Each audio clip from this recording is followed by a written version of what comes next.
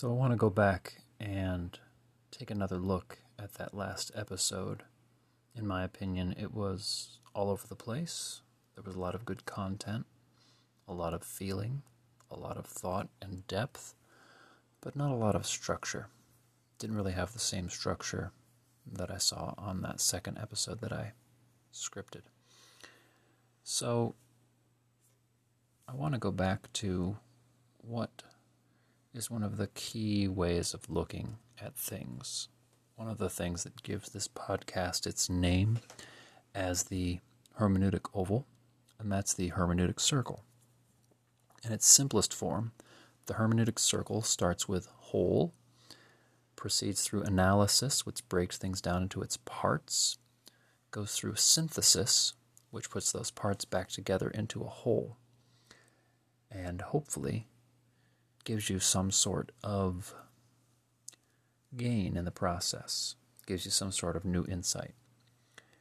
I was thinking about this, or possibly the hero's journey, as a structure that I could structure each episode around, with key phrases to move between the different parts.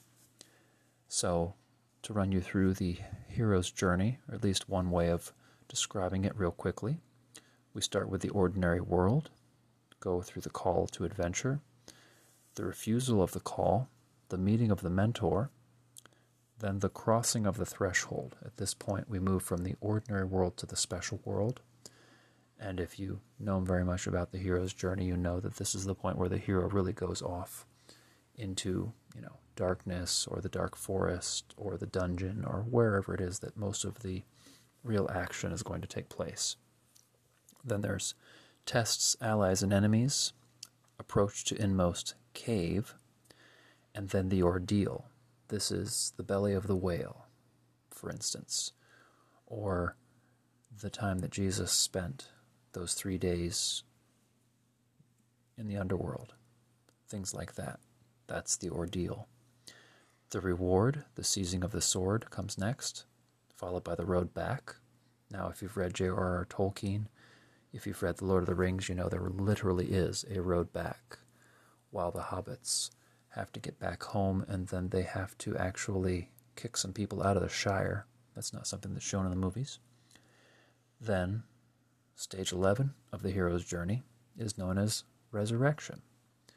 Now, obviously, if we're talking about the Jesus story and the way it's structured, it is a literal resurrection. And if you look at a few movies, you'll see this too. Great example is The Iron Giant. Love that movie. Love that resurrection part. Great movie. And finally, the return with elixir, or the treasure, the Holy Grail, whatever it was that the quest went out to get, or perhaps even better, something that the quest went out and was surprised by. So this structure, either the hero's journey or the hermeneutic circle, I thought would make a great structure for a story, for a examination of things, where we pick things apart, put them back together, and see what we've learned. So I'm starting to rethink the way that I structure each episode, and I'm hoping to gain from that. It just so happens that I found a blog that puts together the hero's journey and the hermeneutic circle, and says that the hero's journey was developed based upon the hermeneutic circle. And this makes a lot of sense to me. And this blog post actually shows the the hermeneutic circle in two ways. First, it shows it moving from understanding through engagement and back to understanding, from the whole to the parts and back to the whole. And then, in another way, it moves from the whole to the parts and back to the whole, but not quite. It ends up with what they describe as, if the challenge triggers reflection and reinterpretation, we grow into a new level of understanding. So that's what I hope to gain from each podcast episode, a new level of understanding. And I think that is what I do when I go through these past topics of my life, or of things that I've read, things that I'm interested in. I re-examine them, I pick them apart, I come back with some sort of nugget of understanding or wisdom or whatever. And there's a benefit. There is, in terms of heroic stories, a boon, something you come back with. So I came up with some key phrases. And then I narrowed them down to make a very basic outline, which I might be able to use for each episode. And so that could look like, first, this is the world we know. This is the world I know. Second, we're on our way, which signals that the adventure has begun. We're going out, we're finding things, we're picking things apart. Third, this is where it gets really hard. And I don't think that any good story, especially if it's a personal story, personal reflection, should avoid that part, because that's where some of the deepest learning happens, is when we get to the bottom of things. And finally, so, what did we learn? I think that that would be a good way to wrap it up. So looking back on my story of how I used to think I was an Indian. This is the world I know. My world that I grew up in, my home base, so to speak, was up on the mountain, Armenia Mountain in Pennsylvania, in an area that was once inhabited by Indians, but obviously hasn't been inhabited by Indians in quite some time. There's very few signs of them anymore. That face, that stone face carved in the side of a rock, I thought that was a sign. It wasn't. But I'm jumping ahead a bit. So focusing on, this is the world I know. That's where I grew up. That's what I thought. Next phase, we're on our way. So as I grew up, I operated on that assumption that it really was an Indian artifact carved into the face of a rock. And that took me places.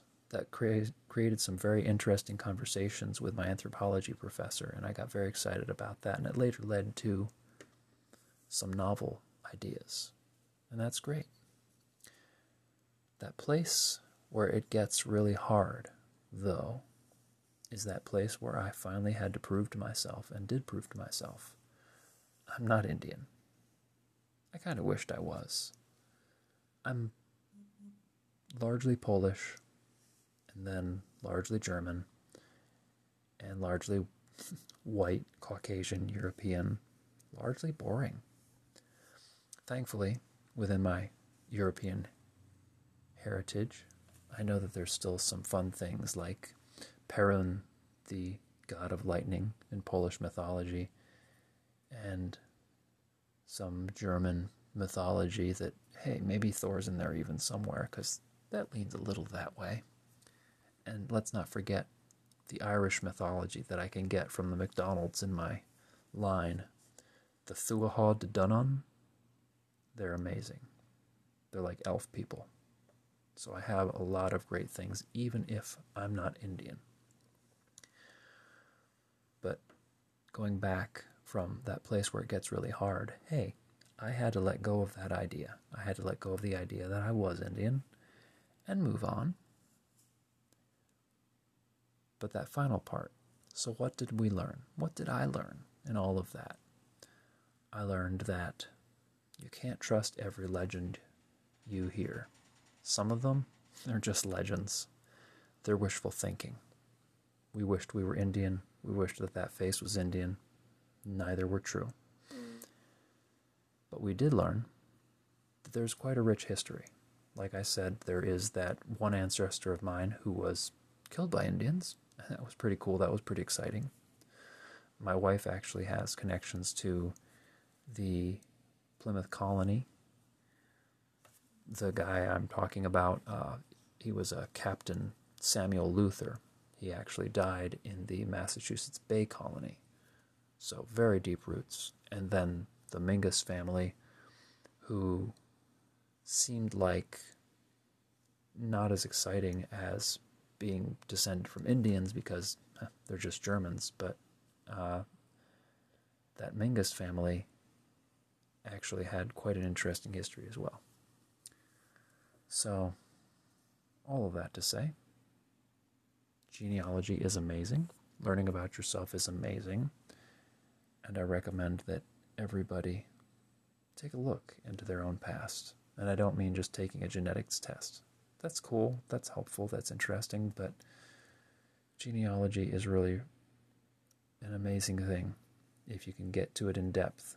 And it gives you a sense of who you are as a person. I think that is a so what did we learn in a very big way.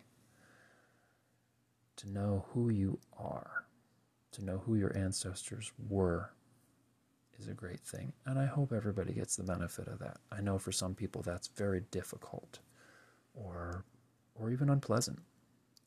But that's okay.